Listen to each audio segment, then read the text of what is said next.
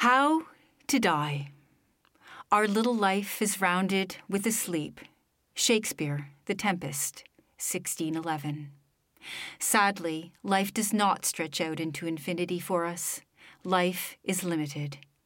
This is simultaneously a colossally obvious and unprofound remark, but also one which has a certain novelty every time we think about it, given the fact that we often don't really care to think about it. But it must and should be thought. Acknowledging how short life is and that one day we will all be cold is one of the keys to living this time-constrained existence of ours. So, if we have to die, and we do, then what is the best kind of death? John Keats had an answer for this question. In one of his most famous poems, The Ode to a Nightingale, 1819, that great meditation on the symbolic meaning of a nightingale heard one evening when he sat in the garden of his friend Charles Armitage Brown's residence in Hampstead, Keats declares that now, more than ever, it seems rich to die. The familiarity of this poem and this line should not blind us to the singularity of what it says, for this statement is more than just an oxymoronic paradox. How can the prospect of death be rich? It reflects an impulse within the poet, which is close to what the Freudians call thanatos, the death instinct, and one with which Keats, or at least the version of himself which he presents in the poem, was very familiar. Earlier in the same poem he declares that, for many a time, I have been half in love with easeful death. Why does Keats feel this way? Why does he feel it appropriate to attach such positive adjectives, rich and easeful, to a noun, death, which generally prompts rather darker thoughts? The answer lies in the fact that what the poet aspires to here is a particular sort of death, an enviable demise inasmuch as it avoids the agonies of the many partings from this world, to cease, in Keats's beautiful phrase, upon the midnight without pain. Dying at the time of sleep and without pain, if one has to go then, sounds like the way to do it. Surely we can ask no more of our passing. It should be pointed out that this notion of the good, or at least welcome death, is far from a glib sentiment in the poet's work. It was hard-won knowledge born out of hard-won experience for John Keats.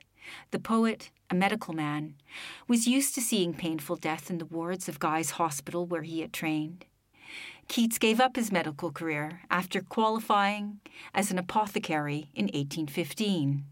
Even closer to home, Keats had endured the death of his brother Tom of tuberculosis at the age of 19 in December 1818, only 5 months before he composed the Ode to a Nightingale on that spring evening in Hampstead.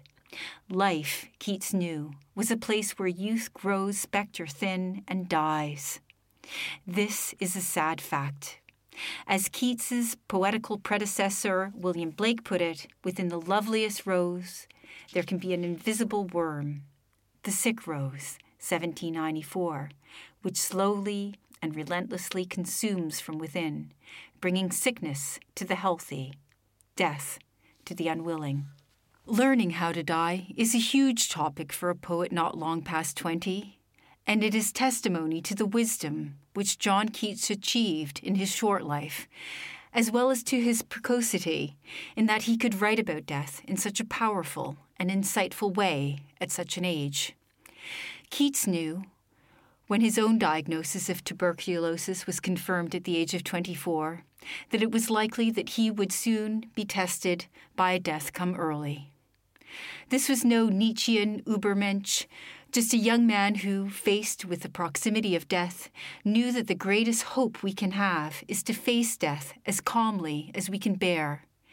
Pain and passion spent, and he hoped, as we should, to cease upon the midnight without pain.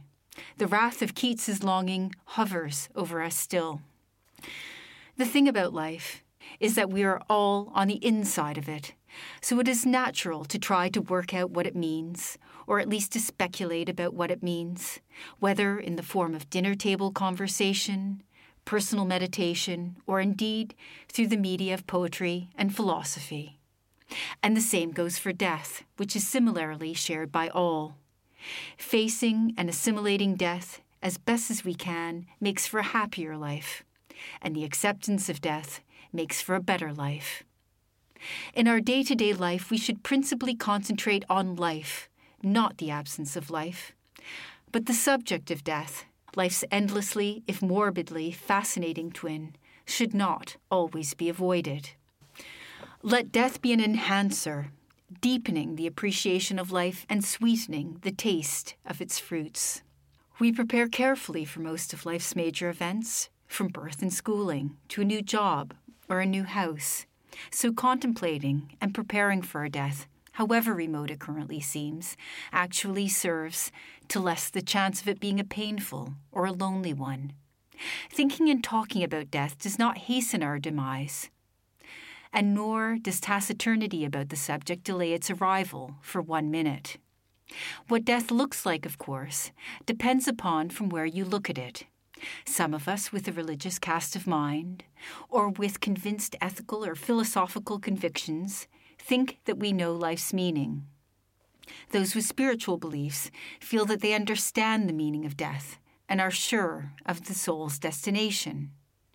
Take, for instance, Samuel Taylor Coleridge, who in his poem on his baptismal birthday, 1832, wrote as one who is God's child in Christ adopted.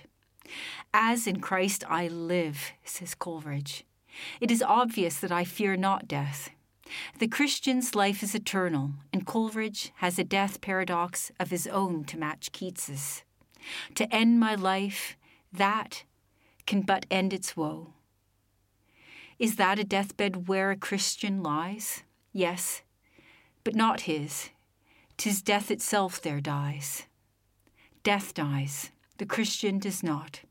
We should not forget the importance of Christianity and Romanticism, notably that of Coleridge, even if we do not share it. The problem with death is not the actuality of death, which is unknowable in any absolutely certain sense, but the fear of it, as Coleridge well knew. For those without Coleridge's theistic consolations, for the non-religious, for the skeptic, for the agnostic, the most persuasive thinker about death among the Romantic poets and essayists is the philosopher-critic William Hazlitt. On the Fear of Death, one of the essays in the author's Table Talk, Essays on Men and Manners, 1822, is one of the finest romantic meditations on death. The epigraph to this chapter, Prospero's comforting words from The Tempest, are also used to open Hazlitt's essay and strongly influence it. Our lives are bounded before and after by a sleep of unknowing. Perhaps the best cure for the fear of death, he writes, is to reflect that life has a beginning as well as an end. There was a time when we were not. This gives us no concern. Why, then, should it trouble us that a time will come when we shall cease to be? As Hazlitt says, we have all slept our thousands of centuries. Millions would be a more appropriate word, without wanting to be waked up. So unless we have the hope or the dread of an afterlife, it is quite reasonable to ask why we should worry about sleeping thousands of centuries more. We can still hear William Hazlitt, but he can't hear us, and he certainly doesn't want to be waked up. To die, argues Hazlitt, is only to be as we were before we were born. Yet no one feels any remorse or regret or repugnance in contemplating this last idea. Hazlitt makes the sobering point that people walk along the streets in the day after our deaths just as they did before, and the crowd is not diminished. But, to Hazlitt, our vacancy within death also has its consolations. The sad heart, he points out, is no longer sad. In death, in words which anticipate Coleridge's 10 years later, writes Hazlitt, sorrow is dead. Contemplating his demise, Hazlitt has only 2 wishes. I should like to leave some sterling work behind me, he writes, and I should like to have some friendly hand consign me to the grave. On these conditions, he continues, I am ready, if not willing, to depart. This longing for monumentality, of leaving something behind is echoed by William Wordsworth in Sonnet 34, that great meditation of mortality, which appeared in the River Duddon, a series of sonnets 1820. Rivers like the Duddon endure, still glides the stream and shall forever glide. But individual human life, no matter how exalted, does not. We men, who in our morn of youth defied the elements, must vanish. Be it so, concludes Wordsworth, ending his poem with this magnificent declaration. Enough.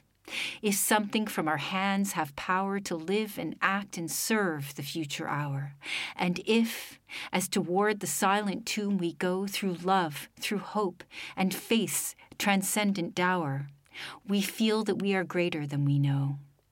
What endures of us, what survives, whether sterling work, or the love of our children, or the love and memory of our friends has to be enough. Ode to a Nightingale by John Keats. My heart aches, and a drowsy numbness pains my sense, as though of hemlock I had drunk, or emptied some dull opiate to the drains 1 minute past, and Lethe woods had sunk. 'Tis not through envy of thy happy lot, but being too happy in thine happiness, that thou, light-winged dryad of the trees, in some melodious plot of beechen green and shadows numberless, singest of summer in full-throated ease. Oh, for a draught of vintage, that hath been cooled a long age in the deep delved earth, tasting of flora and the country green, dance and Provençal song and sunburnt mirth. Oh, for a beaker full of the warm south, full of the true, the blushful hippocrene, with beaded bubbles winking at the brim, and purple-stained mouth, that I might drink and leave the world unseen, and with thee fade away into the forest dim. Fade far away, dissolve, and quite forget what thou among the leaves hast never known, the weariness, the fever, and the fret here where men sit and hear each other groan, where palsy shakes a few sad last grey hairs, where youth grows pale and spectre-thin and dies, where but to think is to be full of sorrow and leaden-eyed despairs, where beauty cannot keep her lustrous eyes, or new love pine at them beyond tomorrow. Away, away, for I will fly to thee, not charioted by Bacchus and his pards, but on the viewless wings of poesy, though the dull brain perplexes and retards. Already with thee, tender is the night, and haply the queen moon is on her throne, clustered around by all her starry fays. But here there is no light, save what from heaven is with the breezes blown, through verdurous glooms and winding mossy ways. I cannot see what flowers are at my feet, nor what soft incense hangs upon the boughs, but in embalmed darkness guess each sweet, wherewith the seasonable month endows the grass, the thicket, and the fruit tree wild, white hawthorn and the pastoral eglantine, fast fading violets covered up in leaves, and mid-May's eldest child, the coming musk rose, full of dewy wine, the murmurous haunt of flies on summer eves. Darkling I listen, and for many a time I have been half in love with easeful death, called him soft names in many a mused rhyme, to take into the air my quiet breath. Now more than ever seems it rich to die, to cease upon the midnight with no pain, while thou art pouring forth thy soul abroad in such an ecstasy. Still wouldst thou sing, and I have ears in vain, to thy high requiem become a sod. Thou wast not born for death, immortal bird. No hungry generations tread thee down. The voice I hear this passing night was heard in ancient days by emperor and clown.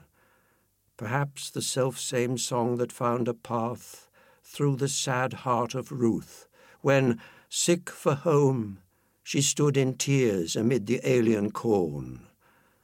The same that oft times hath charmed magic casements opening on the foam of perilous seas in fairy lands forlorn. Forlorn, the very word is like a bell to toll me back from thee to my soul's self. Adieu, the fancy cannot cheat so well as she is famed to do, deceiving elf. Adieu, adieu. Thy plaintive anthem fades past the near meadows, over the still stream, up the hillside, and now 'tis buried deep in the next valley glades. Was it a vision or a waking dream? Fled is that music. Do I wake or sleep?